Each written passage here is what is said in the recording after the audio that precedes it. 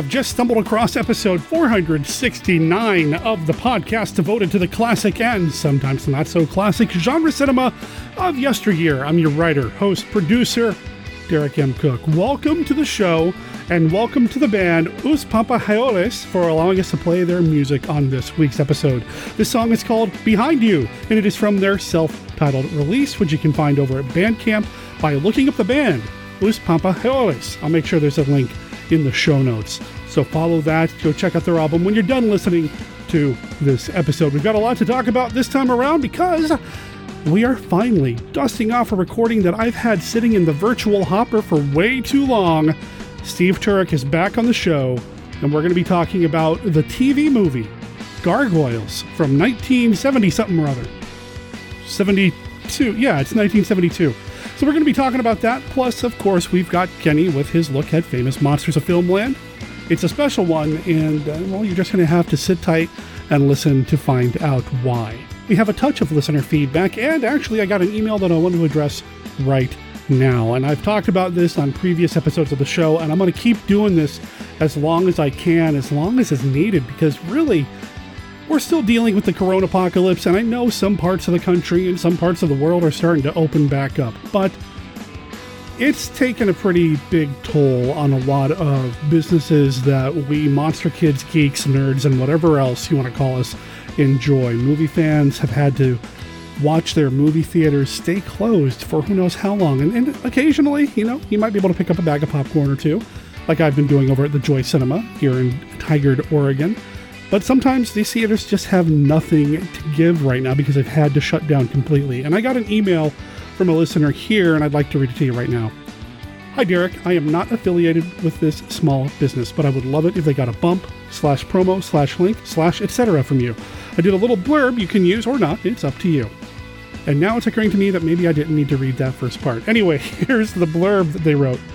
Shout out to the Holiday Twin Drive-In, showing movies in Fort Collins, Colorado for 50 years. Built in the 1960s and family owned and run by the Webb family since 1979, the Holiday Twin provides a great movie-going experience. Whether you want to support local or just want to look cool, they have apparel for sale over at holidaytwin.com/merch featuring their groovy retro logos. You can also check them out on Facebook and Instagram. Lighting up the Front Range for 50 years, that's the Holiday Twin. That email came in from patron of the show, Christiane, and I appreciate you writing in. In fact, I've been to that drive-in years ago. It must have been at least 25 years ago or so. I graduated high school in Cheyenne, Wyoming, and one of the coolest things to do in Cheyenne was to go to Fort Collins, Colorado, because it was Cheyenne, and anyway, I had gone to that drive-in theater with my girlfriend at the time, and it was a lot of fun. It was really cool. I hadn't been to a drive-in in years at that point, so that was probably the first drive-in experience that I'd had. Well, wow. I don't know how long it was between the last time I went to a drive-in and then that theater there. Anyway, I'm glad the theater is still there, and we want to help them stay there. So check out holidaytwin.com/merch. I am looking at the shirt here. It looks really cool. You can pick up a shirt or a hoodie. Check them out. Let them know that you heard about them here on Monster Kid Radio. Christiane, thank you so much for letting us know about this opportunity to support a drive-in movie theater. A drive-in. Drive-ins are so cool. That's awesome. Thank you. If you want to write in about any small business, if it's your own or one that you would like to see get a little bit of a pop here on Monster Kid Radio, please drop me a line at monsterkidradio@gmail.com or call in and leave us a voicemail at 503-810. Whoa, that's not, this is about to give you my personal phone number. 503-479-5657. That's 503-479-5MKR. All right, we got some listener feedback to get to, so why don't we hit that? Hit up Kenny, hit up Steve, hit up the Gargoyles. It's all coming right after this.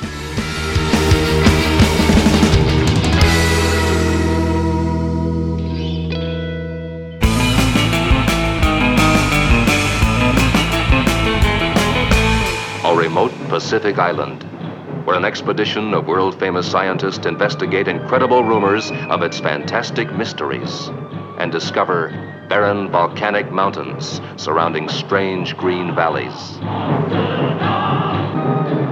mammoth caves that breed giant mutations, vampire plants that devour humans. But most astounding of all, the tiniest women in all creation.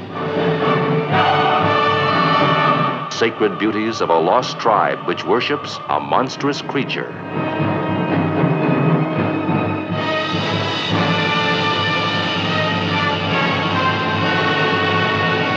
What is the secret of Mothra? What is the bizarre spell that awakens Mothra? As these doll-sized girls call to the super god from captivity.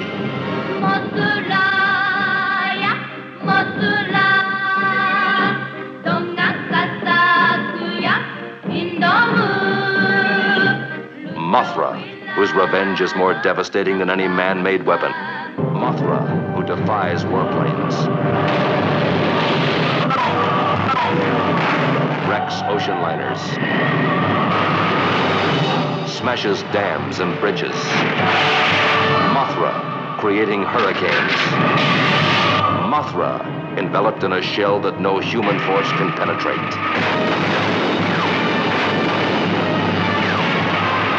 Mothra, indestructible, all-powerful, indescribable.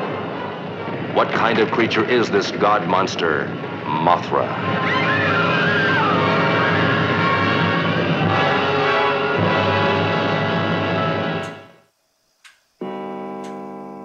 Mary, no! God, let's go! It's the police! Throw down your weapons and surrender! Of course, the sound is coming from the basement. It's all right. I've got you, Mr. Adam. No. Show me what? Gotta get away from those eyes! Get away! Get away! George, no! Are you attracted to the dark, fascinated by the dramatic, with a side of gruesome and a dash of poetic justice? If your happy place is a gloomy room at midnight, then you should be listening to the podcast 12 Chimes It's Midnight. Please join us, won't you, for plays of mystery, horror, and suspense. Find us and subscribe wherever you procure your podcasts. And remember, at midnight, anything can happen. Famous Monsters of Hollywood magazine names it Shock Award winner, the Monster of Piedras Blancas. The Monster of Piedras Blancas, the world's most shocking monster, stalks its unsuspecting prey, feasts its eyes on the next victim to writhe in its slimy arms. The screen's most nightmarish beast.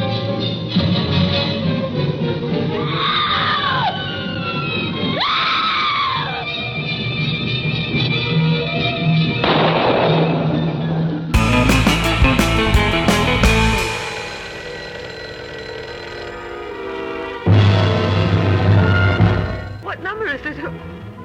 What am I calling? You're in the feedback section of the show, and we just got this email in as of this recording 59 minutes ago, so it's hot off the e-press. It comes from listener of the show, Jack B. Jack says, "Oh yeah, I saw War of the Planets. I remember those Happy New Year people. I remember bright colors and flashing lights, but the plot details kind of slip away. But there are the rocket ships, every one of which is different, which is so cool." This is in reference to the last episode I did with Rod Barnett, where we talked about the movie War of the Planets.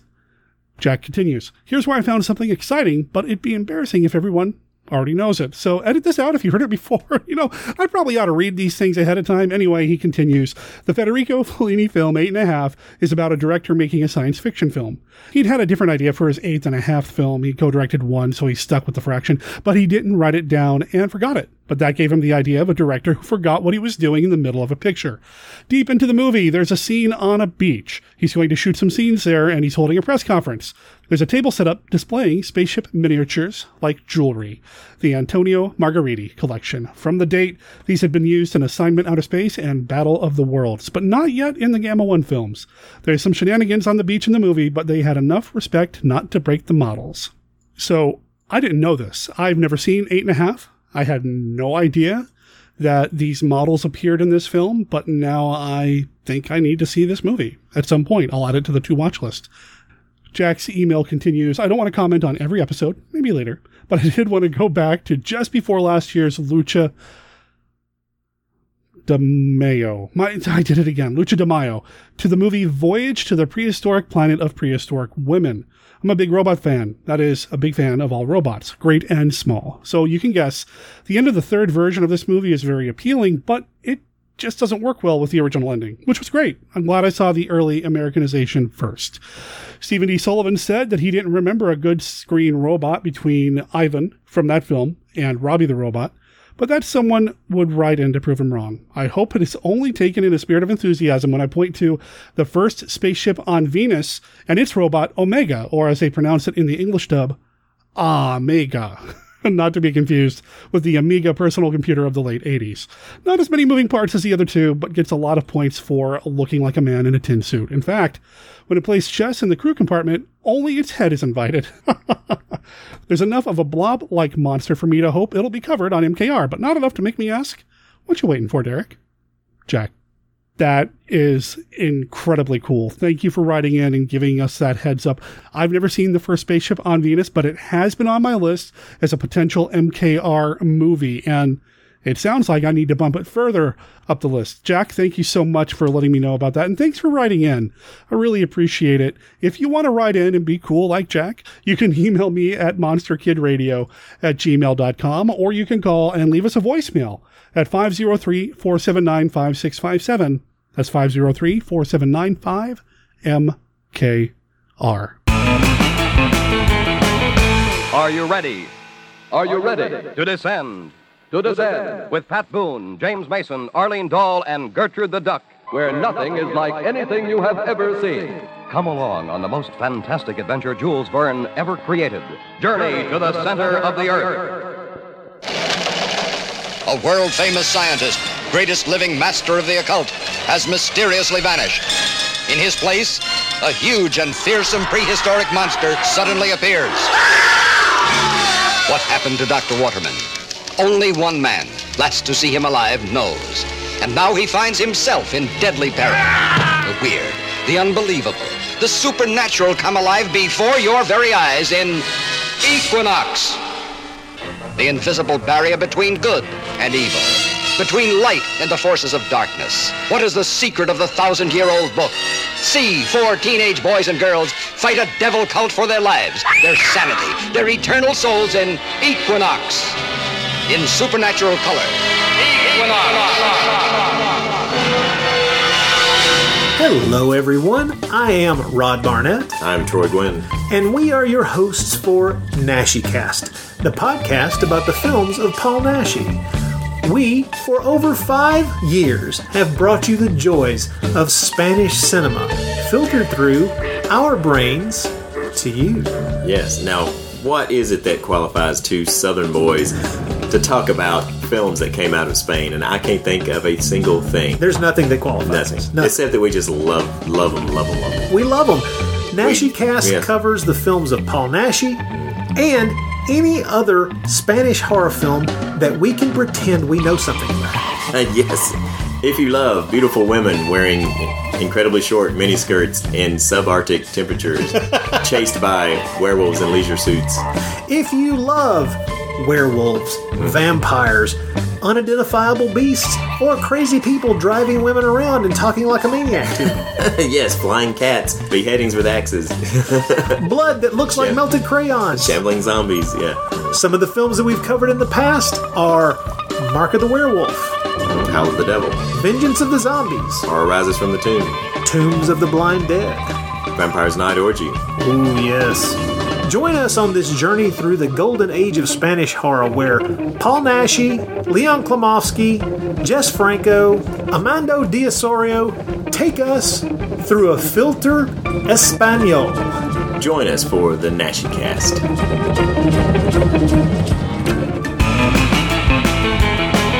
Hello there, Monster Kid Radioheads. This is Kenny with a look at famous monsters of Filmland.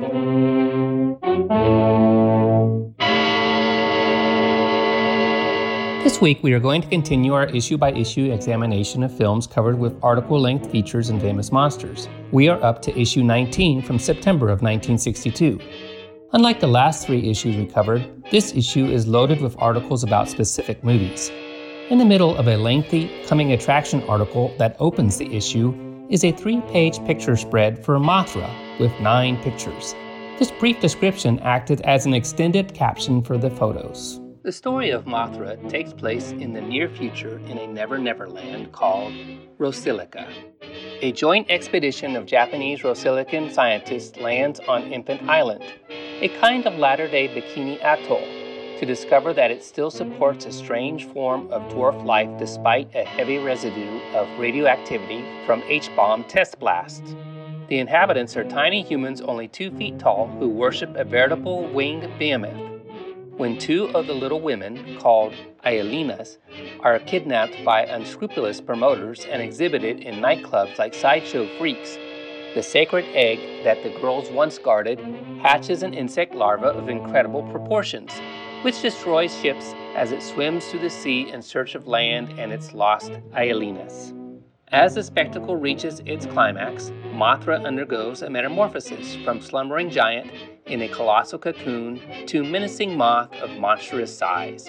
Tokyo and Rosilica tremble to the beat of its tornadic wings as the enraged creature follows the telepathic cries for help from its helpless handmaidens.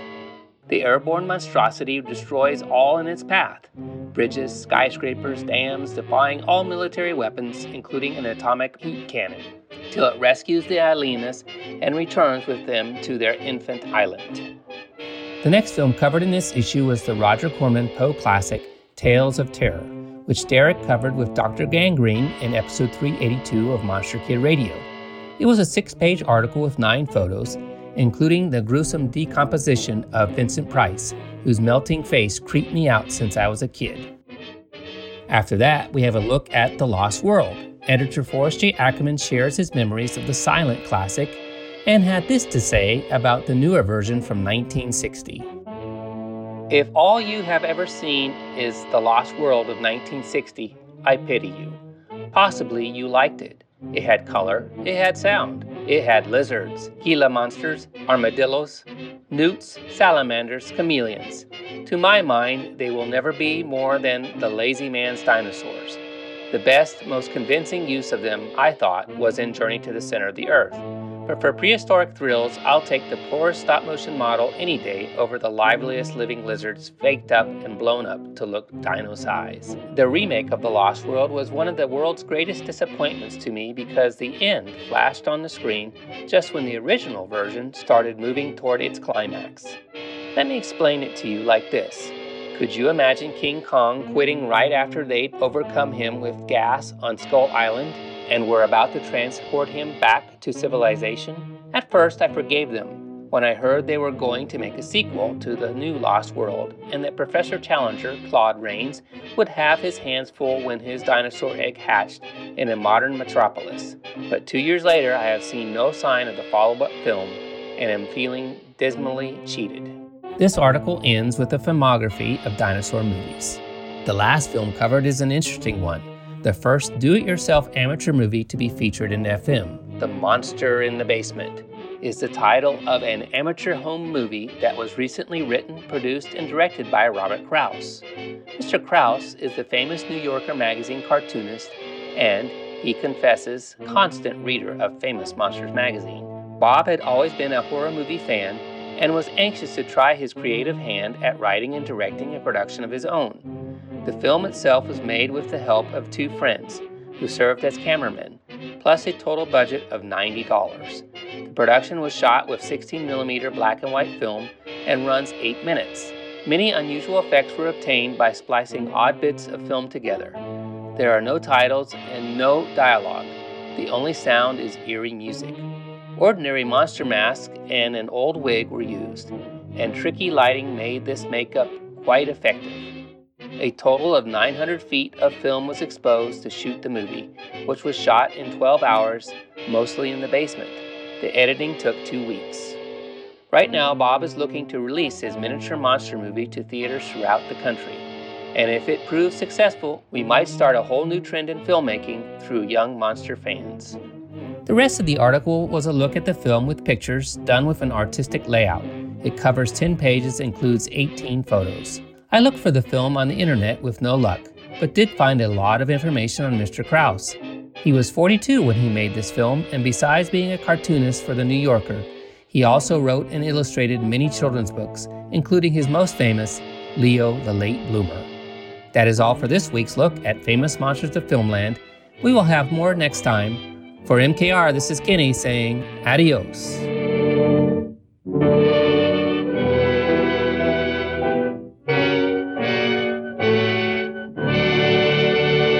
I am so glad Kenny talked about the do-it-yourself movie that was covered in that issue of Famous Monsters of Filmland.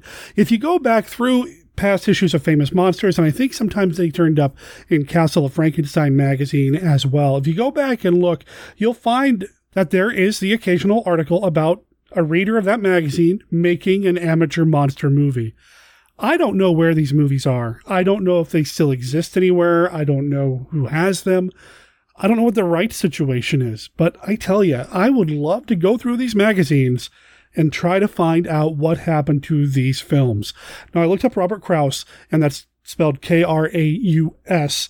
And yeah, like Kenny said, he did a lot more than just make that monster movie. But if we can track down The Monster in the Basement from 1962, how amazing would that be?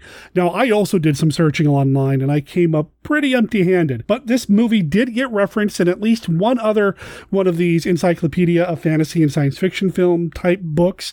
So it did get some press in more than just Famous Monsters. It may be out there somewhere. Robert Krause, unfortunately, is no longer with us. He did have 2 children. I don't know what their status is, but if anybody has any leads on this movie, The Monster in the Basement, I know I'd love to see it, and I'd love to help make sure that it gets seen by as many monster kids as possible. So as Kenny continues his journey through Famous Monsters, anytime he comes up with a do-it-yourself monster article, I'm going to ask him to mention it here on the show, and then we can start looking for it. Thanks again, Kenny. Really appreciate everything that you do.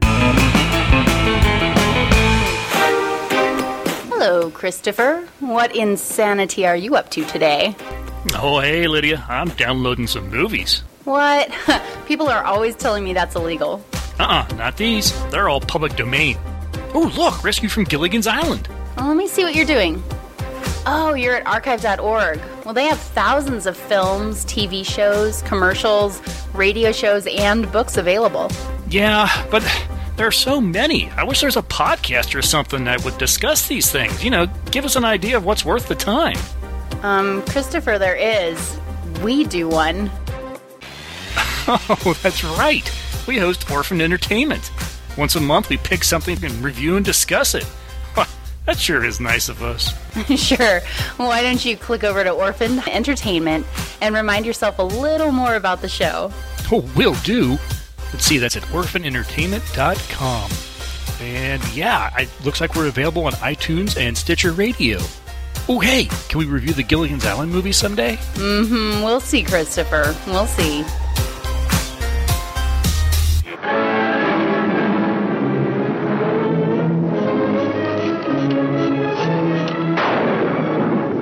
What is it? I don't know. Ejected from unexplored secret stratus, this giant, harder-than-steel piston disgorges strange creatures, inundating our world, twisting the emotions of women, distorting our men.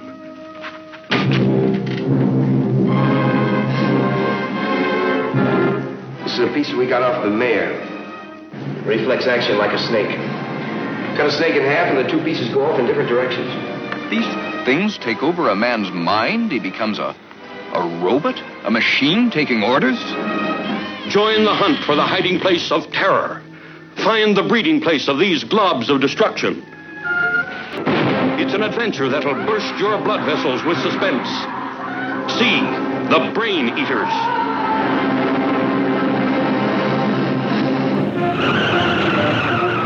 Coming back to MKR soon, Dr. Tongue's vintage world of monster collectibles. We'll sell you the whole seat, but you're only gonna need the edge. Before we get into this recording with me and Steve Turek, that is, I want to give you guys and gals a heads up. This recording actually took place last October, and it's been sitting on my hard drive ever since. What that means for you is that I make some references to the quote-unquote Just Happened Lovecraft Film Festival. We talk about the upcoming movie Godzilla King of the Monsters. Just consider it like a time capsule, a look back before we had to deal with all this corona apocalypse and quarantine and stay-at-home orders and all that other stuff. Heck, we even talk about the rallies that had just happened, so keep that in mind. With that said, I hope you enjoy. Count, take it away.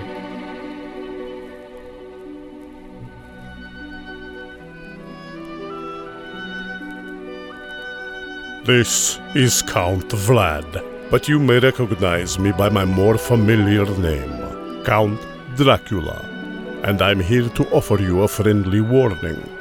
Derek and his guests often get excited, and occasionally this results in revealing key plot points of the movies they're discussing. In your parlance, you might call these revelations spoilers. You know how the children of the night, monster kids, can get sometimes. So consider yourself warned, and don't come begging to me to kill them for their transgressions afterward. I have more pressing issues to take care of, like that pesky Van Helsing.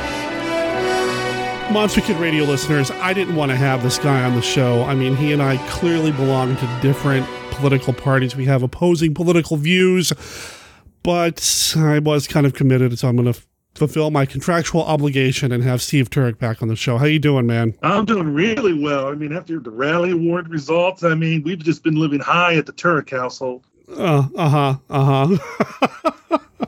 So, for listeners who don't know, no, I don't talk politics on Monster Kid Radio. We're just talking about how Steve somehow managed to get his boy Godzilla to win not once, but twice against my boy, the creature from the Black Lagoon, in this past year's Rally Awards. Clearly, he did something to cheat. Clearly. I didn't do anything to cheat, but I will say that means Godzilla 2, Creature 1, because Creature did have the one win over it in the top 100 monster movies poll. So, it's not like it's the creatures being shut out. But let me ask you, Derek, how's your support group going for the creature? You know, the supporters of the creature. Do you guys meet every week or every month? So we're going to talk about the movie Gargoyles this week. So this episode won't be coming out until November sometime, but I hope at some point this Halloween season, Steve, you do watch, or you do pay the proper respect to the Gillman, and you do watch one of the creature films at some point. Just, out of courtesy to, well, me. I enjoy the creature films. For me, man-sized monster-wise costumes, it's the best one. Practical effects and everything, it's still, I feel, one of the best costumes ever. And one of the best movies. There's so few of them that you can easily watch them on one day. There's only 3. A true movie marathon would be if you went through all the Godzilla films, which are too numerous to count. Thinking quality-wise, you've got 3 quality creature films. Of all the Godzilla movies, can you honestly tell me with a straight face that they're all superior films, that they're all high quality?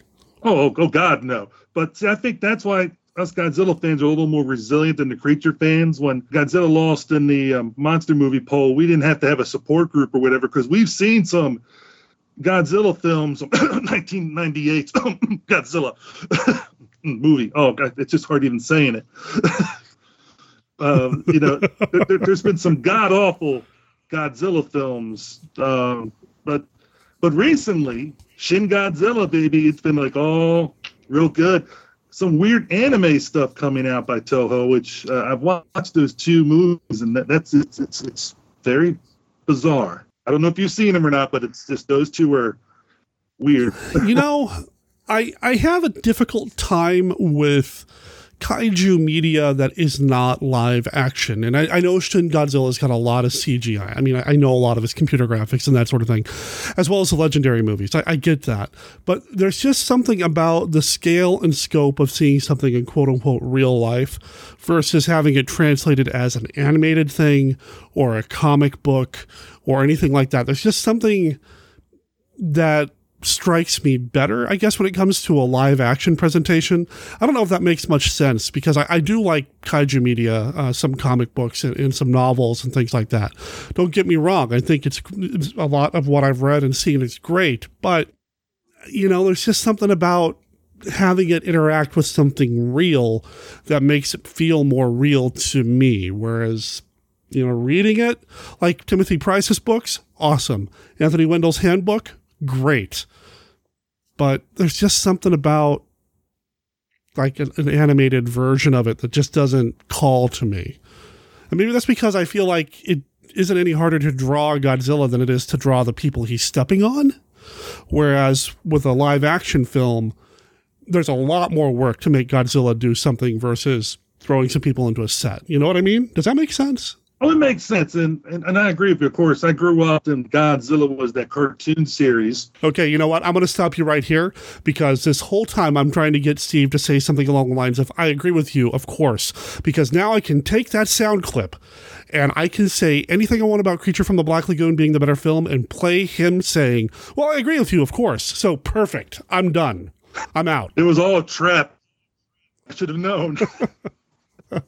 No, go ahead. You were saying you had the cartoon? You'd think with a cartoon or animated series, you can do anything. It's just like a comic book. You can just draw your imagination.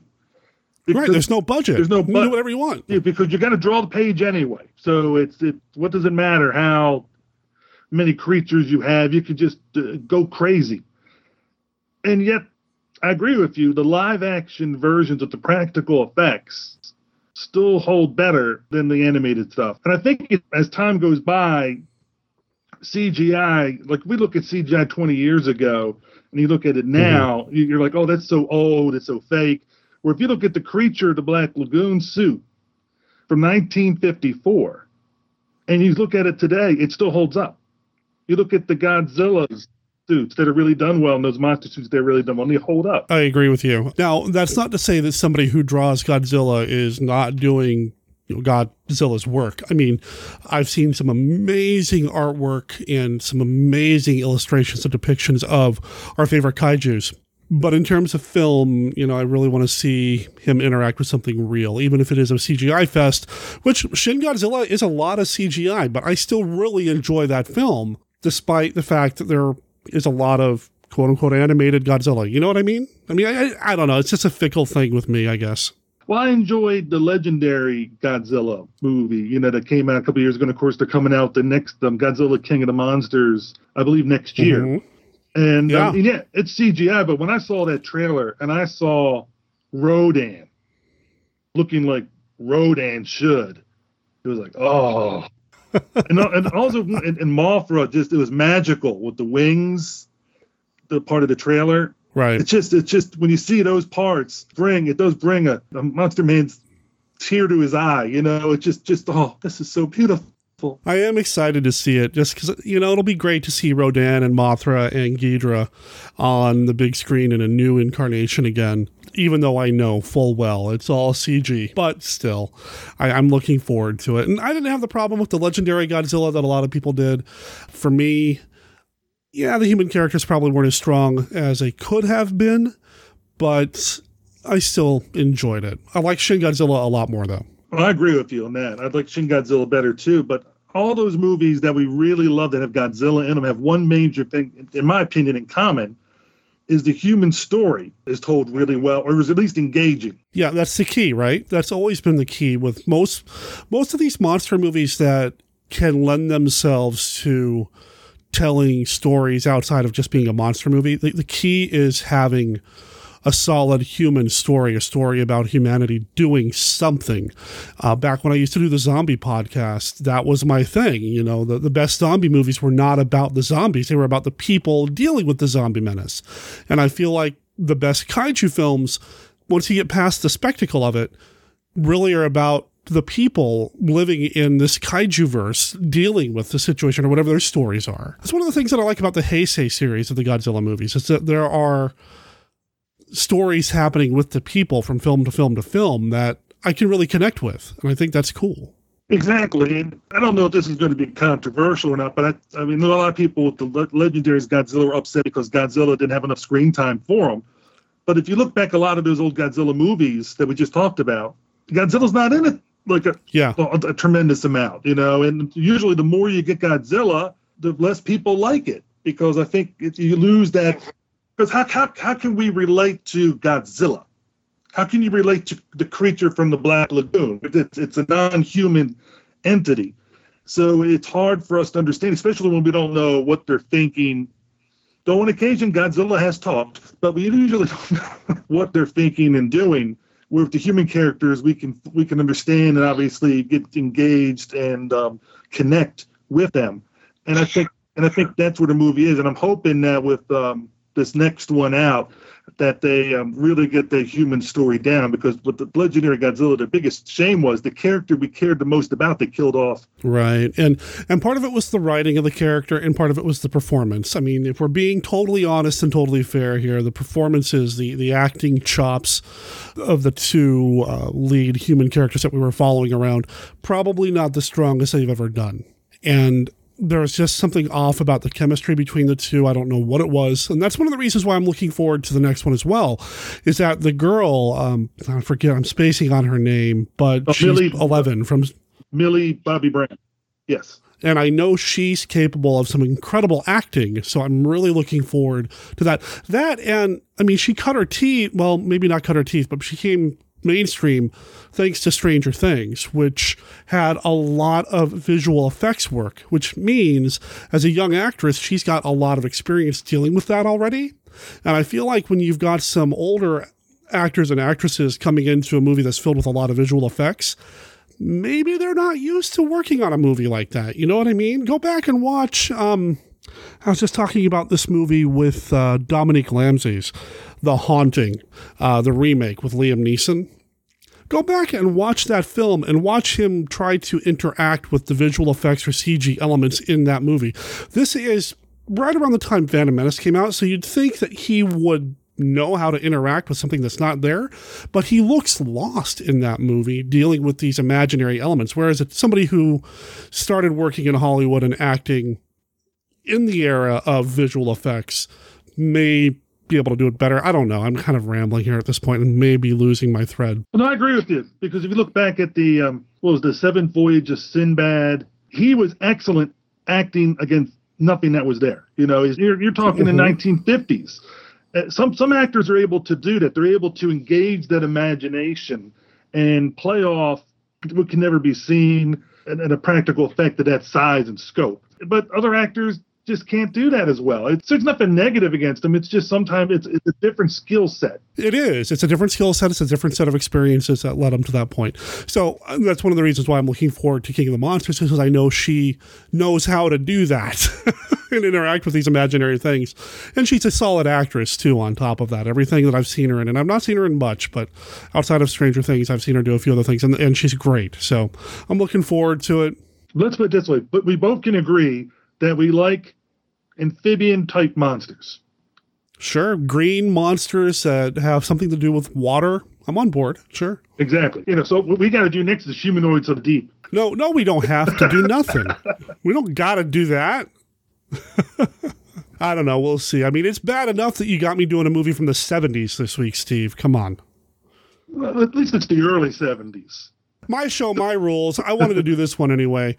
Now that we've talked a lot about Godzilla, why don't we switch gears and talk about something else that starts with the letter G? But first, we have to do something that we do every week here on the show, and you know what it is. What could that be, Derek? The Classic Five! For people who don't know, for new listeners, the Classic Five is a game that we play here on Monster Kid Radio. I have got a deck of cards here. Each one of these cards has a this or that, yes or no style question about classic monster movies. Most of these questions were written by me, although a few people have contributed questions over the years. There are questions about classic monster movies, Universal films, Hammer films, and so on. Some people call it a game, like we just did. Some people call it a conversation starter. We call it the Classic Five. Steve, are you ready to play? Let's do it. Let's do it. All right. There we go. Card number 1 right off the top. Which is your favorite Burt I. Gordon film, The Amazing Colossal Man or War of the Colossal Beast? Amazing Colossal Man. Please, we're doing all we can for you. We're trying to bring you back down to normal size. You do think I'm a freak, don't you? But you know, to me, you're the freak, the one who's different. I'm not growing, you're shrinking. He started as a normal human being, but now each day he doubles in size. Where will it stop? The Amazing Colossal Man. Colonel, he's been reported in Las Vegas. Impossible. How can he walk 120 miles in only an hour? Impossible? Not when you're 60 feet tall. The Amazing Colossal Man. It sets up the whole mythos of that reality or that universe. And I always loved the scene where he throws the needle and he throws it through the one soldier like a dart. Ever since I was a young boy, when I saw that, it's just, I mean, it's just, you know, I think it actually gave me nightmares when I was really young. That classic scene that sets the tone for the movie, and also just going through all those changes and how people are reacting to him and trying to help him out. And he was able to talk early on, so you could hear what he was going through. So I think I like that part a lot better because you can feel more sympathy for his character than with the second one. If you were to see it, you don't have as much sympathy for him. Question number 2, and this is actually from the new deck that I'm developing right now, the new core deck. Which do you prefer, the Twilight Zone or Night Gallery? Ooh, I have to go with the Twilight Zone. Watching those old episodes and so many classic episodes that not everybody, but a lot of people know. I mean, a lot of people, even if they've never seen the episode with William Shatner's character on the plane pointing at the wing, everybody always knows that he sees some kind of creature on the wing. You know, to serve man. I mean, there's so many different ones. The Monsters on Mulberry Street, yeah, that's just one of the best episodes ever. And it's the writing, the acting, and you're getting a lot of actors that are either in their prime, just past their movie prime, but still bringing it, or just before they became big stars. Something that will never happen again because they've tried to redo it and it just never takes off. It was just that 5 or 6 year period that it was able to just be a bright, shining light. And Night Gallery is one where Rod Serling tried to do it again, and it just didn't hit with the population. Though those episodes are also strong, there's just nowhere near as many. So they've relaunched Twilight Zone twice, once in the 80s, and I believe it was in the 90s with Forrest Whitaker hosting it, and they are about to do it again with Jordan Peele this time around, so we'll see how that turns out. Night Gallery, man, this could turn into a Night Gallery episode because I love me some Night Gallery, but you're right, it didn't have the same connection, and I think part of that was studio mandate that he wasn't allowed to do everything he wanted to do, whereas with Twilight Zone, he had a lot more freedom. All right, like I said, no wrong answers, man. All right, here we go. Card number 3, Fritz or Igor? Igor, especially if Bela Lugosi's playing him. You know, yeah, the evil he was able to bring into that role and the menace. I just enjoy that role of his. Right on. Card number 4. This is from the Deep Cut expansion deck, which I'm going to be making available here soon, I hope. Which movie do you prefer? The Body Snatcher or Invasion of the Body Snatchers? Ooh, that is it. Oh, man. So I take Invasion of the Body Snatchers. We're talking about the one in the 50s. Yeah, I do have it listed as the one directed by Don Siegel. So yeah, the 50s. Oh man, man. This is tough. Oh, you are cruel. I'm going to go with Invasion of the Body Snatchers simply because I've seen it a lot of times. They come from another world, spawned in the light years of space, unleashed to take over the bodies and souls of the people of our planet, bringing a new dimension in terror to the giant Super Scope screen. From city to city, an incredible hysterical panic spreads. As the unimaginable becomes real, the impossible becomes true. Stop and listen! Stop and listen to me! Listen! Listen! Listen to me! They're not human! Can't you see? Everyone! They're here already! You're next! And I saw it growing up, and it always stuck with me with those scenes. And I also seen the one in the 70s with Donald Sutherland. The two of them, to me, blend together a little bit. Okay. But I just enjoyed both of them so much. I just enjoyed the whole premise of how it's a secret, this quiet takeover of society. Nobody really notices it. The Body Snatcher, believe it or not, I did not see for the first time until just a few weeks ago. Oh, wow. Yeah, what did you think of it? I really enjoyed it. I was getting from... Good. I have a Netflix account, which I still get the discs. Yes, I'm old school. And I was going through the Val Lewton collection, and of course I had the Body Snatcher. I got to see the Leopard Man, Ghost Ship. I mean, I was just watching those. It's just like, oh, these are so great. But the Body Snatcher is definitely great. I enjoyed that movie a lot, and I think maybe my answer might say, we've said many times before, our answers are subject to change at any time. Oh, sure. If we play this tomorrow, your answers will be totally different. Heck, if we play it in half an hour, your answers will be different. That's how it would be for me, so I totally get it, man. All right, card number 5, the final card. This comes from the Hammer expansion deck. Which Hammer film could use just one more sequel? Oh, that's an easy one. Kronos. Captain Kronos Vampire Hunter. Yeah! It doesn't just deserve a sequel, it deserves sequels. Prequels. It needs a whole franchise, man. Sequels, prequels, a TV series, comic books, a lunchbox, the whole bit. Well, it does have comic books, so it's that's true. That's true. It did a limited series recently, but yeah, Captain Kronos. I mean, the whole premise that it's set up, and you and I've talked about how we've always loved vampire hunters, and he could easily switch into not just a vampire hunter, but a monster hunter.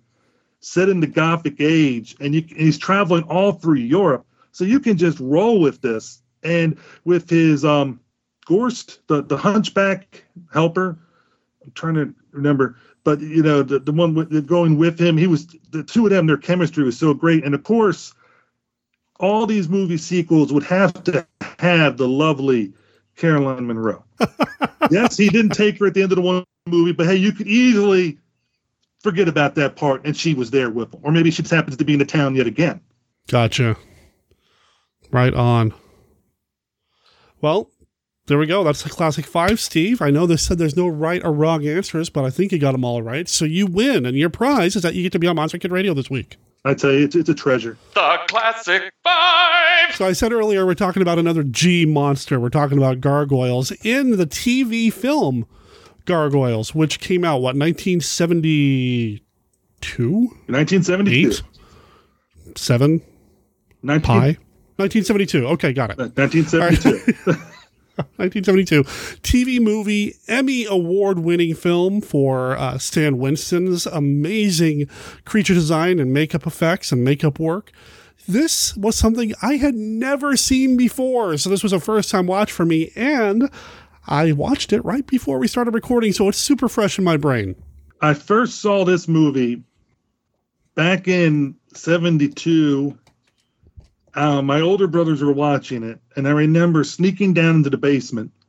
And you know, they always talk about in Doctor Who how the young kid would always watch the movie from behind the couch. And I literally was watching this movie from behind the couch. Anytime the gargoyles came out, I'd be like, oh, I can't really look, but I gotta look. I can't really look. Oh, I gotta look. Oh, it was great. And then I think it aired again either the next year or the year after at late night. And I remember doing the same thing again, sneaking downstairs. And this time they said, oh, why don't you don't have to stay behind the couch. You can lay on the couch and just enjoying those gargoyle scenes. And of course, being a 6-year-old, a lot of the stuff that's in the middle when there's no real action going on, it was a little hard, for my 6-year-old body to stay awake. But then I'd wake up right in the middle of a gargoyle attack and it was just like, whoa. For me, like I said, I just watched it, and I didn't watch it alone. And what I mean by that is Svengoolie hosted it earlier this year. And that's how I watched it, is I've been sitting on this recording of Svengoolie hosting Gargoyle. So I got to watch it with a horror host this morning, man. Well, aren't you special, I tell you. Not everybody gets to do that. And it was a lot of fun. I really enjoyed checking it out. And, I'll talk a little bit more about it as we go along. But this is the 1970s when I feel like some really interesting and exciting things were happening in terms of TV movies. There's a lot of really cool TV stuff happening around that time. You don't really see a lot of TV movies happening now. If they are, they're going to something like HBO or some other channel or network like Hulu or something like that. But back in the 70s and in the 80s, and maybe a teeny tiny bit into the 90s, you saw television movies as prestige productions. Exactly. That's fascinating to me. Well, I mean, you had, The Night Strangler and The Night Stalker? Oh, yeah. That was Dan Curtis's Playground as the television movie. Come on. And then, of course, you had his Frankenstein, Jack Palin's Dracula, Dr. Jekyll, Mr. Hyde. I mean, Dan Curtis was everywhere. Dark Shadows. It's just... Right. I mean, he was the monster man on TV. Amazing enough, he had nothing to do with this movie. But in that time... Well, that's true. In time frame, with him doing what he did, it probably led for this movie to be made. When you think about genre television now, horror genre television today, do you find it on the major networks? I don't think you do. I mean, there might be a one-off here or there, but for the most part, this is stuff that's relegated to something that isn't abbreviated by three initials. It's not ABC, CBS, or NBC, or even Fox. You're going to find most of this genre horror television on the upper channels or on one of the streaming services like Netflix or Hulu, that sort of thing. I mean, you might have something like American Horror Story, but again, that's on FX. That's not on your standard network. So I'm loving that as I dig into the 60s and 70s on television. There were vampires on primetime network TV. There were monsters, flat out monsters on primetime television. And it was a thing. And people apparently loved it because they kept doing it. And wow, what a magical time. And like I said, I was lucky enough because my eldest brother's 8 years older than I am. My middle brother's 4 years older. And it was mostly my eldest brother who liked watching these films, Rick. So because of him, I was able to watch these, where if I would have been an only child, my parents never would have let me watch them. So thankfully, thank you, Rick, being the eldest brother and showing me this influence of monster movies. Because without you, I wouldn't have saw Gargoyles twice. There you go. Man, it's a great little film, and it really speaks to me on a couple of different levels, because I've always enjoyed the stories in which there might be a reluctant monster fighter or monster hunter type, or like a scientist type who discovers something supernatural or monstrous, and they have to be the ones who stop it. I mean, I've always enjoyed that, whether it's John Agar in Tarantula or Richard Denning in The Black Scorpion, something along those lines. And you kind of have that here. You've got this anthropologist guy going around collecting folklore and these stories, and he's writing books about this stuff. He's got a very scientific approach to a lot of this, and he stumbles into something that is clearly monstrous and even supernatural to a point. It's not full on like vampire supernatural, but I mean, they're freaking gargoyles, man. And they're like no gargoyle I have ever seen. Normally, gargoyles for me are these stone-like creations. These things are flesh and blood and bone. And I liked how they tied it in, and they do this at the very beginning of the film with the voiceover, just showing images of the gargoyle statues that you're bringing up, how gargoyles have been around since the beginning. And they've always been attacking man, but they also go, the man fights back, and then the gargoyles go into a dormant stage. And of course, the movie picks up where they're coming out of that dormant stage, which leads to what happens in the movie. It's a good time. I mean, it is a solid film. It's a TV movie, but, when I say that, it doesn't mean they held back on the scares. People die in this movie. There is blood in this movie. Somebody gets set on fire in this movie. And it's not just like a little fire burn scene out in the distance. Somebody gets knocked in the head, laid out cold, fire falls on top of him, he burns up. It is pretty intense. I mean, come on. It's just awesome. That's just awesome. Scott Glenn's in the cast. I mean, a young Scott Glenn. You've got Jennifer Salt in the movie. You've got Bernie Casey in this thing. Bernie Casey. And he's the main monster.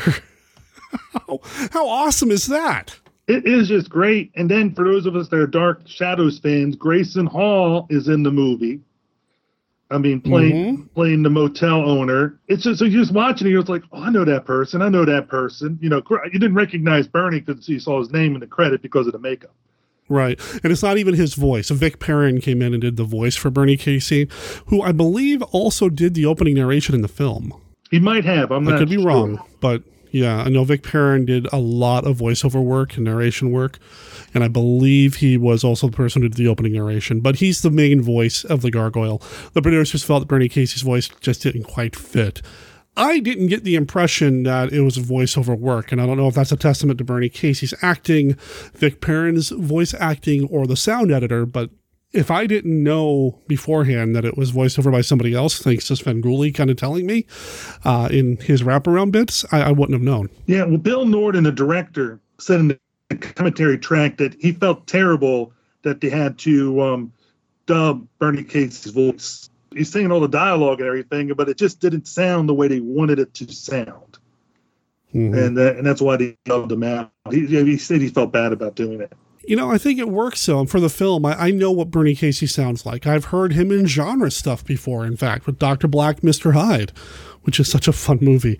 But I think it works in this. You mentioned the director, Bill Norton. This is very early in his career as a director. But you wouldn't have known it by watching this movie. I mean, he handles what could have been a movie that spiraled out of his control with a really solid grip. I think he did really well. It's only his second film, right? I think so, and he wasn't even the first choice as director. The first director, I can't remember the name, but once he found out the budget and he had 18 days to film it, he said, nobody can do this movie for that little in 18 days. They asked Bill Norden, he said, we can do it. 18 days, and they were in New Mexico in 100-degree plus weather. And those guys in those gargoyle costumes were sweating all over the place. I imagine. They're very well designed. I like the look of them. I'd love to have an action figure or two of them. But they don't look like they breathe very well. So I imagine people were struggling. And also, from under the commentary, the cave system was something they found there. They were able to film that they found this one cave, and they were able to use like different parts of this cave network to do the scenes with the gargoyle caves. So that's why that set looks so great, because it's real. No, it looks fantastic. It looks phenomenal. The director, I have seen some of his other works.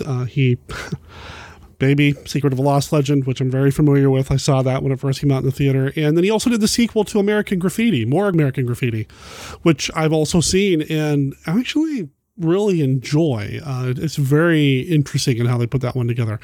He's gone on to have a career working until early 2000s. So he's gone on to done quite a bit, a lot of television, and he knew what he was doing. I'm glad he did it, because I think it does have a very strong narrative voice. The film itself is a strong story. I think it works well. And one other thing I want to say is Bernie Casey, when you brought up a couple of his movies, he's in one of my all-time favorite movies, comedy-wise. Oh, yeah. I'm Gonna Get You, Sucker, from 1988. I just love that movie. And here's where we shout out to our good friend Scott Morris, because he was also in a James Bond film, Never Say Never Again. Scott being a big James Bond fan, gotta recognize that. But he has a very distinct voice as well, and he had done some voiceover work in animation and things like that, but I just don't think his voice would have fit for the gargoyle. I don't think so either. Also, you gotta remember, when I saw this recently, it was the first time, when I saw it a couple weeks ago, it was the first time I had seen the film since I was like 5 or 6 years old. So we're talking like 44 years in between viewings. I remember you asked me, like, what was the last monster movie you saw the last time we did a podcast? The March of the Wooden Soldiers one. I said, oh, Gargoyles, because I just watched it that day. Oh, that's right, yeah. Because when you go back to a movie that you have fond memories of when you're that young, you always worry, like, is it going to go good or go bad? And it went good. So it was just like, oh, this is excellent. And there are some things that happened differently than I remembered in my young mind. Fell asleep during parts and maybe dreamed part of the storyline as it was going along. I don't know. In my mind, there was even more blood than there was in the screen. Well, I think that happens, when you watch something, especially when you're younger, you kind of inflate it a little bit. Like, I knew somebody growing up who swore he saw Darth Vader headshot full on without his mask on in Empire Strikes Back when he saw it when he was a kid. Now, that never happened. I mean, you see it with the helmet off, but you never see his face. But this kid swore he saw it and described it in great detail, but his brain just kind of started filling in the blanks. And I think that, again, though, goes, part of it's the nostalgia, part of it's being a kid and seeing the movie when you're younger, but I think part of it also is the film itself encouraging you to imagine things that may not be there. You know, it's a very skillful way of telling your story to let the audience kind of fill in some blanks for you and make it even better. It makes you kind of a participant in the whole thing. And that's the one negative I have of some of the current movies that are out, is that if they feel they have to tell you every single detail because you are not smart enough. And I'm just like, come on. The audience is smart. The audience will get it if you give them a chance. I mean, the best movies usually don't spell it all out for you. They leave it up there. Part of me loves movies that have an ambiguous ending, and part of me does not like movies with ambiguous endings. It just depends how the movie was going, how it sets it up. Like, I mean, we always like our nice, happy endings, but I mean, sometimes things don't always end so happy. This one does have a pretty happy ending, kind of. I mean, not all the humans die. Nor do all the gargoyles. And that's the other thing. I mean, not that I want to sit around and not that there's any way I'd be around, you know, to watch what happens 500 years from the time this movie was made for the gargoyles to come back and try again. But, you know, I thought that was a very interesting kind of take on how to end this movie. You don't have to kill everything.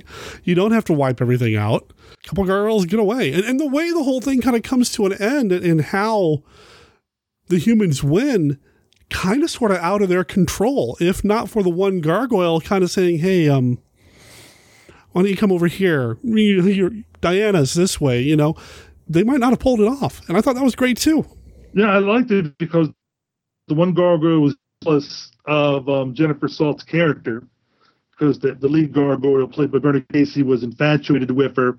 So she led the father, played by Cornell Wilde, to get to her, and which led to their downfall. These creatures that hate humanity and want to kind of take over the world and do with it what they think is best. This head gargoyle has a very human quality where he does have this kind of infatuation with Diana, with this woman. And yeah, like you said, it leads to their downfall. It's his sin, you know, is what brings him down. And it's great. I mean, this is the way the storytelling, because there's a very biblical kind of feel at the very beginning of the movie, and you start bringing this into to the end. It's a nice little wraparound. It's nice. Oh, I really enjoyed it. As you talked about the special effects, I even like the special effects of the cave with the eggs in it, the gargoyle eggs. Yes. Yes. And so cool looking, right? Yeah, and I'm sure it probably didn't cost much of anything to do, but the people that did the sets did such an excellent job. So when you got in there, you believed that was a breeding ground area, and it just worked so well. Mm-hmm. Yeah, no, I thought the eggs looked great. You know, I feel like there's a tendency to kind of go toward like the alien route when you start thinking like, you know, eggs from some sort of monster kind of thing. But these looked unique and different and low budget. I mean, it doesn't matter. They worked. I thought the whole sequence looked really neat, really cool. I don't know. It's interesting to watch. The only problem I ever had with the movie, watching it again recently, when Grayson Hall's character is going with the gas station guy to go get help because the phone lines are taken down. So they're going to go get the state police. And everybody's together. They're all talking. Everybody's looking at the pickup truck that they're in. They drive away. Shortly after they get away, you see a gargoyle hand pop up. Now, how could the sheriff, the deputy, the professor, everybody miss the gargoyle in the open pickup truck? Well, so that was the only thing I was just like scratching my head, like, because I watched it again just to make sure, like, did I hear any flapping? Because, you know, because it was one of the flying gargoyles, and you usually hear a flapping sound. If they would have just put in a little flapping prior to that, then I would have been like okay with it, because that would have told us that the gargoyle flew in, which they signaled all the other times in the movies when the gargoyle was flying. Yeah, you know, I mean, I don't know. I don't know how to answer that one. Well, I have no other problem with anything else in the movie. It's just that one part. And what ends up happening to her character, how they show it, that was, for 1972 TV, that was like, whoa. Yeah, right. When that reveal comes up. I mean, it is very surprising. We don't associate that TV from the early 70s. There is something that happens in this movie that is very 70s TV-ish, and that's the music. And it wouldn't be an episode of Monster Kid Radio if I didn't talk about the music. Robert Prince is the composer of the score. I loved it. It feels very 70s monster movie-ish. I dug it a lot. I really wish a lot of this music was available to purchase as a standalone, because I would put this on my iPod and listen to repeatedly. Robert Prince was somebody who did a lot of work on Broadway, of all things, but he also did some television and film work. Gargoyles. He did JD's Revenge, which is kind of like a blaxploitation horror type film, and a few other things along the way. But man, I really dug this a lot. The music was excellent. The acting was well done. I mean, it was just a nice, tight, small cast movie, which again, you and I've talked about before. I think some of the problems with these newer movies is that don't do as well is they're trying to make everything global, huge. But then you look at The Shape of Water and you look at some other ones that do extremely well, Get Out, they're not huge. They're more intimate. And I think that's what they're missing. This movie has it. Creature of the Black Lagoon has it. Sometimes you need those intimate movies. And this one does have it, but the threat is global in a way, because if they fail here, if our human characters, if everybody here doesn't pull this off and stop the gargoyles, we know that they're going to go on and take over the world. But Dr. Boley and his daughter and that guy on a dirt bike and a few others, they managed to stop what will eventually become a worldwide threat. Yet it's still a small story in terms of the number of people involved, where it's at. It's in a small little town out in the middle of the desert somewhere. Awesome aesthetic. It just works on pretty much every level. I think that's what a lot of movies are missing. But like I said, a name couple, they were last year, big hits. It shows it still works. It's not like you have to reinvent the wheel here. You just got to put out a good story, put a good setting, good acting and directing, and you'll have things going. You don't always need tons and tons of special effects to make a movie. If your movie's all special effects, it's all spectacle, and there's no reason to enjoy it afterward. It's like fireworks without the music. It's all sizzle, no steak. Exactly. Says the vegetarian. I'm going to ask you this question. When I was listening to the commentary, oh, good Lord. When Bill Norton was talking about the movie, I feel like Porky Pig. But Bill Norton was talking about the movie. Cornel Wilde plays the father to Jennifer Salt. He said, in hindsight, he should have made them husband and wife because they're so close in age. I looked up their ages. How old do you think the two of these two were in 1972? Well, I would have put Cornel Wilde probably 50s, 60s. Yeah, he was 60 years old. Okay, but Jennifer Salt, I don't know. 28. Really? Yeah, really. Obviously, perfect age for father-daughter. Yeah, that you see, and that I don't think I'd like it as much if they were a couple. And I get it. This is something that happens in Hollywood even more now, I feel like. But you do see it creeping all the way back to the 70s, even earlier than this, where you've got the older man and the much younger wife. And I get it. This is something that Hollywood does, but I do appreciate that they were not a couple in this. Father and daughter, perfect. The ages work, the relationship works, the way he cares about her works, the way she cares about him works. Making them a couple, kind of tweaking the dialogue a little bit, I don't think would have worked as well. Would have been kind of creepy and uncomfortable. Yeah, exactly. I would have felt the same way. And also goes to show you don't always need sex to sell a movie. No, you can have a non-romantic relationship between the opposite sex. I don't understand why Hollywood doesn't get it. I mean, I don't know. Whatever. They didn't ask me. Well, they're not asking either one of us, but I mean, the way they do ask us is by buying a ticket for certain movies. And if there's movies that I just don't like, I don't buy the ticket to. That's true. And that's how they ask us, is by, if the movie makes nothing, then we're not going to see that movie again. So if you see movies out there that fit the criteria what you'd like in a movie, take your chance and go see it. If you're seeing the trailer or you hear from people and you're like, I'm not sure if that's my kind of movie, then don't put your money up. Don't make Hollywood think you like it, because that's all they go by is how much money they're making. Everybody says they hate seeing remakes, but then they go and buy the tickets for the remakes. You're voting with your dollar. Anyway, that's a whole different conversation.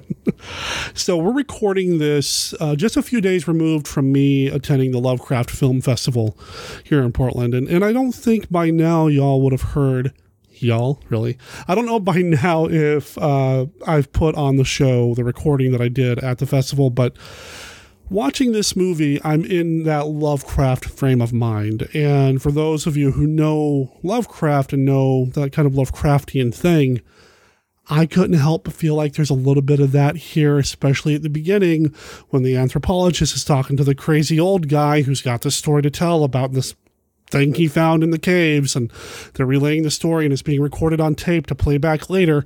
It feels like it could be the start of something Lovecraftian, and I respond incredibly well to that. Now, the biblical thing, that's not Lovecraft at all. And I totally get that later on as the movie progresses, it gets further and further away from Lovecraft, but I still love that setup for a story. I respond to it so well. It's like they were talking to me. They made this movie for me, man.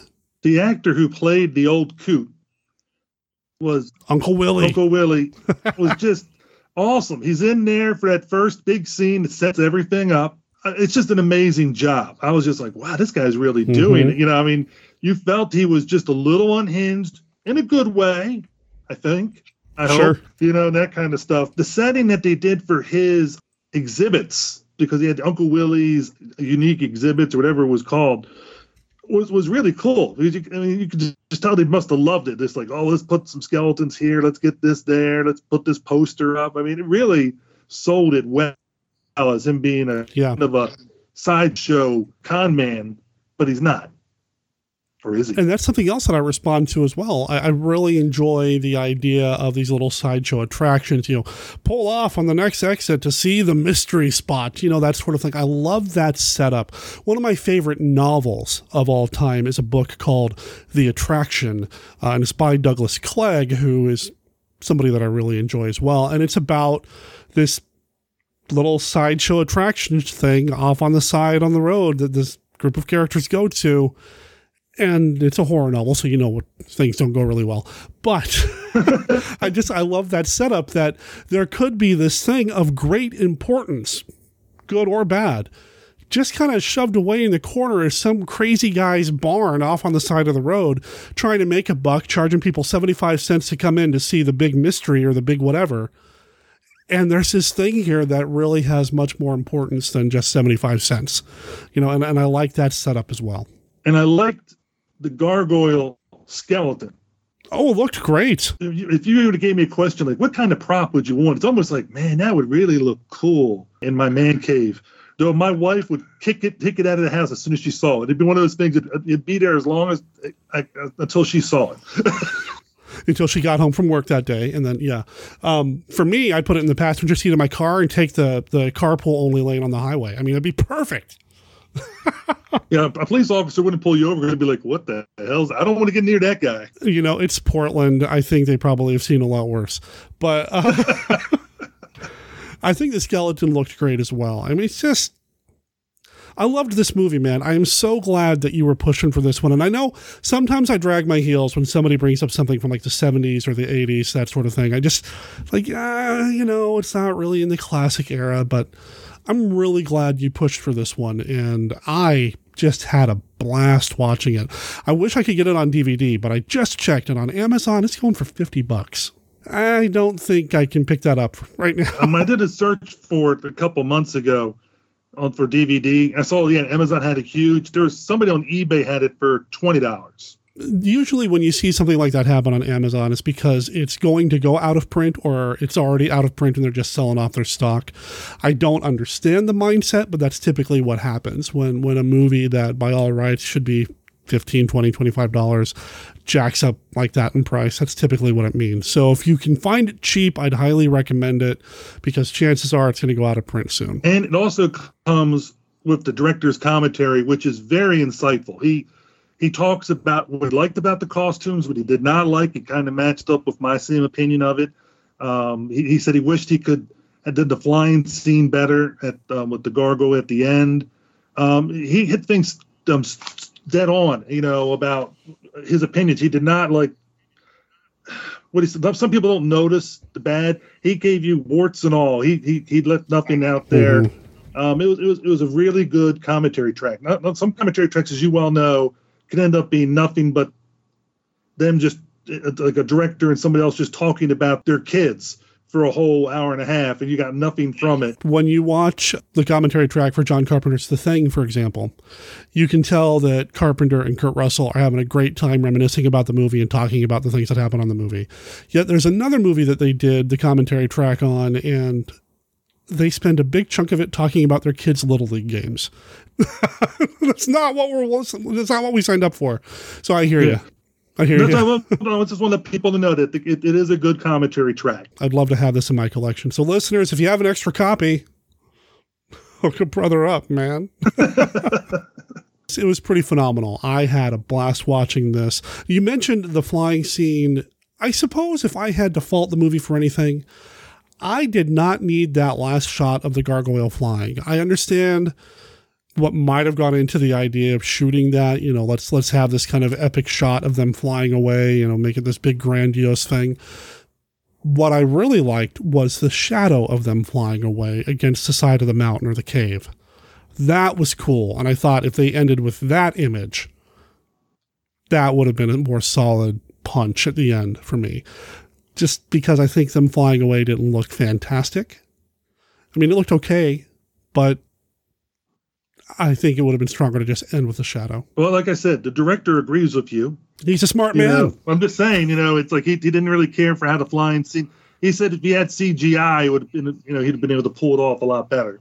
Oh, but sure, I think the shadow part would have just been that, and you could just left it flap. You could have just went to the credits, and you could have heard the wings flapping and went right into the music. Even better. And this movie could have had a sequel, because who knows what those two gargoyles could have done, Well, they're going to go dormant for 500 years. So this came out in 1972. So what's 500 years from that? Who cares about continuity? That's true. I love the movie. Highly recommended. I would put it right up there with some of the best genre cinema that I've seen lately. Just solid movie all in all. I'm glad you enjoyed it. And like I said, it's a 1972 movie, but it easily has that 60s vibe. Sure. Which is in your wheelhouse. And we were just talking, it's just a couple of years out of your, 4 years out of where you normally cut off that. So it's not like it's really that far away. So anything, I can't think of anything else to say about the movie other than we really liked it. I know I've said the word neat and cool a lot, but the movie is neat and cool. So all I can say is I recommend people, look it up and see if you can find it and then watch it and enjoy it. I mean, and who knows, maybe one day they'll come out for Blu-ray. I mean, here to come out for Blu-ray for a certain movie about a caveman. What was that called? A movie called again? Egar. Yeah. If they could come out for Blu-ray of that, they could come out for Blu-ray of Gargoyles. And maybe that's why the DVD is going to be going out of print. Maybe that's what they're doing. But either way, if you have a chance to see it, Svengoolie has hosted it, which means that eventually it'll get reshown because he does recycle episodes, which is fine. It may show up again if you have MeTV. Keep an eye on the listings for that. So it may turn up that way, which is a fun way to watch. I think watching it with a horror host is a lot of fun too. I will say though, because this is a TV movie, it comes built in with commercial breaks. You can always tell when a TV movie is about to go to commercial because it fades to black, right? The thing is, when this movie was originally broadcast in 1972, the commercial break times were different than they are now. So there are several times watching the movie on Svengoolie where it goes to that fade out and then fades back in. And in your head, well, that's where the commercial should go. But it doesn't until later on in the middle of a scene where there would not be a commercial break where Svengoolie cuts in and it's like, okay, and then we go to the commercial, which is a little awkward. But once you get past that, that would be weird. When you're watching it, did you have your rubber chicken with you? No, I don't have a rubber chicken. Although I did see somebody wearing a Svengoolie t-shirt at the Lovecraft Film Festival. That was awesome. I did make it a point to tell her that I loved her t-shirt. I meant to try to follow up with her later and chat with her some more, but it was on Friday, and Friday was kind of a rough day. So unfortunately, I didn't follow up, but it was just cool to see Sven representing. That's cool. That's cool. All right. Well, that's Gargoyles, 1972. Check it out. Highly recommended. Monster Kid Radio seal of approval. Solid stuff. And I guess this movie can maybe serve as the bridge to bring you and I back together, Steve. I'm glad we were able to bridge that gap, Derek, without having to go to extensive therapy sessions. I guess we don't have to break up after all.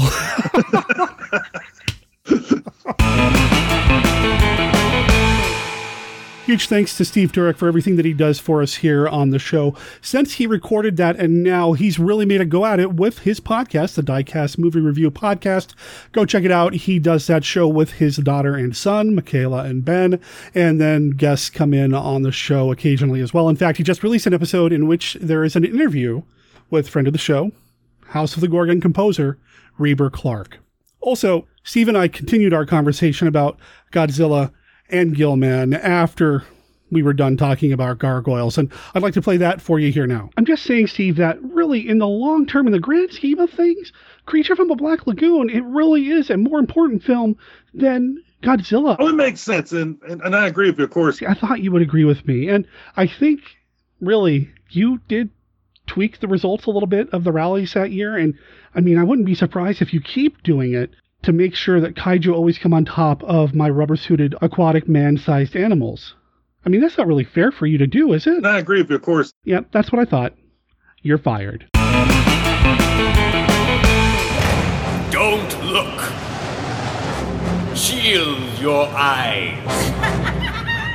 For on the day you look upon them, you will surely die. House of the Gorgon. Why don't you let us alone? Get back on your train and leave us alone! Rumors circling around. Mysterious happenings at night. Strange noises emanating from the dark. Leave Karlstadt. Leave now and never come back. Stay away from them. They mean you great harm. Starring Caroline Munro as the Baroness. What was the sinister secret she hid beneath her dark spectacles? Martine Beswick as her sister Uriel, malevolent and evil. You would sacrifice all that we've done merely to quench your innate desire for violence. What if I did? Veronica Carlson as Anna, the one woman in the village of Karlstadt willing to stand against these angels of death. I can fight you. We can fight you. Christopher Neame as Llewellyn, a man of faith, locked in mortal combat with overwhelming evil. If we leave them alone, maybe they'll leave us alone. Also starring Joshua Kennedy as the mysterious Dr. Pritchard. And introducing Georgina Dugdale, Gooey Films' latest star discovery, the Gorgon's most beautiful victim. See all of this and more when you visit the House of the Gorgon. Cast you out! Every unclean spirit, every satanic power, in the name and by the power of our Lord Jesus Christ!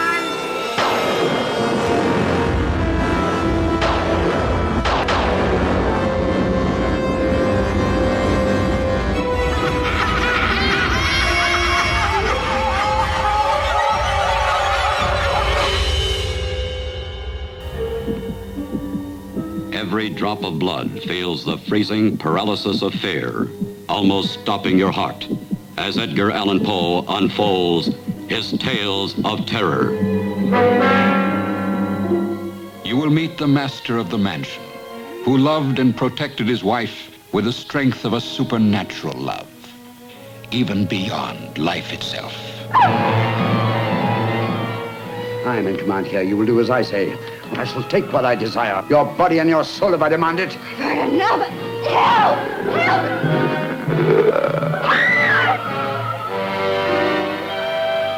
Then you'll enjoy the Black Cat's sardonically humorous tale.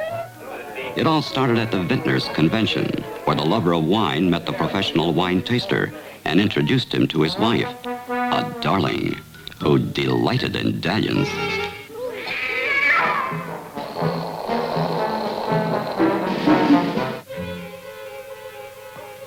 What kind of a man are you anyway? Make love to my wife and doesn't even talk to me. You're insane. That may be, but very clever. Help! Help! Help! In this monstrous mausoleum of the living, you will witness fury far worse than a woman scorned. The fury of a dead woman's jealousy.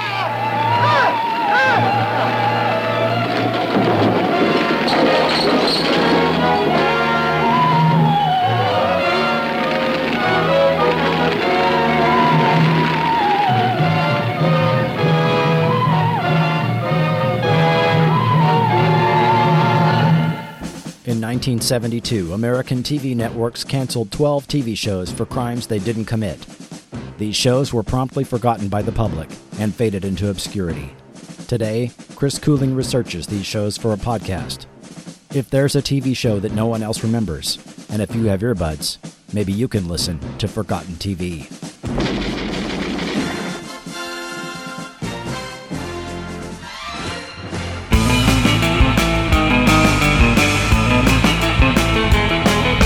Before I bring us to the end of the show, I want to tell you about what's coming up this weekend. We are continuing the Social Distance Saturday streaming, screaming event. If I can actually cop a phrase from a friend of the show, Paul McComas, who you'll hear on the show in June. It's a screening with a little bit of screaming. It's Social Distance Saturday. And Social Distance Saturday is a way for us to get together with our fellow monster kids virtually and watch monster movies all bloody day. I start the pre-show around 11 o'clock a.m. Pacific time, and then the actual movies themselves begin at noon Pacific time. And I typically go to at least 9 p.m. And yeah, it's Pacific time too. There is a huge chunk of movies and television shows that I show during this time, and they're all Monster Kid radio friendly. They are movies from the 30s, 40s, 50s, 60s, some TV series, some anthology stuff. It's usually horror, but every once in a while I'll sneak in a science fiction film as well, and it's all free. Head over to twitch.tv/monsterkidradio, and that's where you're going to be able to watch these films. Now, if you are a user of Twitch and have an account there, you can actually subscribe to the Monster Kid Radio stream. I believe that's only $4.99 a month, and that helps support the Monster Kid Radio presence there. I'm having a blast with Social Distance Saturday, and I think it's something we're going to be continuing for a long, long time. Now, this is not exclusive to Monster Kid Radio listeners, so if you have friends out there that might be interested in watching these kinds of movies, invite them over. The best part about Twitch is that there is a chat going on the entire time. So you're getting to hang out with your friends and fellow monster kids around the world watching these classic, or sometimes not so classic, genre films of yesteryear. I hope to see you, or at least see your avatar or your chat or whatever, this Saturday at the horror of Social Distance Saturday. And, oh yeah, stay tuned to monsterkidradio.net, because here in a day or two, I'll be announcing the schedule for this weekend's event. And finally, the only other announcement I'd like to make is that we get a lot of our music here on the show, a lot of the bands that we support, and even a few of the composers that we love, like Reber Clark that we mentioned earlier, host their music on Bandcamp and make it available for sale there. Now, as you can imagine, Bandcamp takes a cut, and that's just how business is. I mean, I get it. It makes sense. However, May 1st, they are waiving all of their commission fees, which means if you go to Bandcamp on May 1st and buy all the digital albums that you want, you are supporting the artists during this time directly. That applies to Reber, that applies to this week's band, that applies to anybody that you're going to find on Bandcamp. So as much as I always encourage you to hop on over to Bandcamp and check out the music that I play on the show, hop on over to Bandcamp on May 1st and actually buy it, and you're supporting all of the wonderful artists that have supported Monster Kid Radio over the years. Of course, you'll find a link to this week's band and everything else that we've talked about here on the show in the show notes over at monsterkidradio.net. This is where you're going to find links to everything that we've got going on here in Monster Kid Radio land. There's our feedback information, announcements about what's coming up next week, which is still a little nebulous, but I'll get to that here in a second. And a link to our Patreon page. I'm very excited to announce that finally we have updated our Patreon campaign. I want to thank everybody who has jumped on board or increased their pledges. It means a lot to know that you guys and gals have my back and are supporting me. Head over there to check out the video to explain a little bit about what's going on with the Patreon and check out some of the new rewards that I've listed there as well. I've kind of revised a few things, got a couple of new things in place, and I'm just looking forward to keeping Monster Kid Radio growing, and I can do that with your support. I know I mentioned Patreon and I talked about the subscription over at Twitch, but don't worry. Every episode of Monster Kid Radio, it's going to be here for you free every single week. Speaking of every week, next week is the first week of our annual Luchador event. It is Lucha de Mayo. And I think I just said it right for once. Okay, Lucha de Mayo. It is the month where we look at luchador, monster, or genre films. And I can tell you, I've got one recording in the can already. I'll be sending a message out to some of my Lucha regulars here later tonight, and we'll schedule some more recordings. And, well, if things go the way that I want, we're going to have a nice mix of movies coming up in May. Stay tuned to Monster Kid Radio for more information. Now, between now and then, remember, Monster Kid Radio is a registered service mark of Monster Kid Radio, LLC. All original content of Monster Kid Radio by Monster Kid Radio, LLC is licensed under a Creative Commons Attribution Non-Commercial, No Derivatives 3.0 Unported license. Of course, that doesn't apply to the song Behind You. That is copyright 2020, and it belongs to the band Us Pampa Hyoles. And I apologize, I've probably been mispronouncing it this whole time, but check him out over at Us Pampa Hyoles and check out their self-titled album over on Bandcamp. And just so you know, that is spelled OSPAMPAHAOLES.bandcamp.com. Check them out. Let them know that Monster Kid Radio sent you. My name's Derek M. Cook, and I'll talk to everybody next week. Ciao.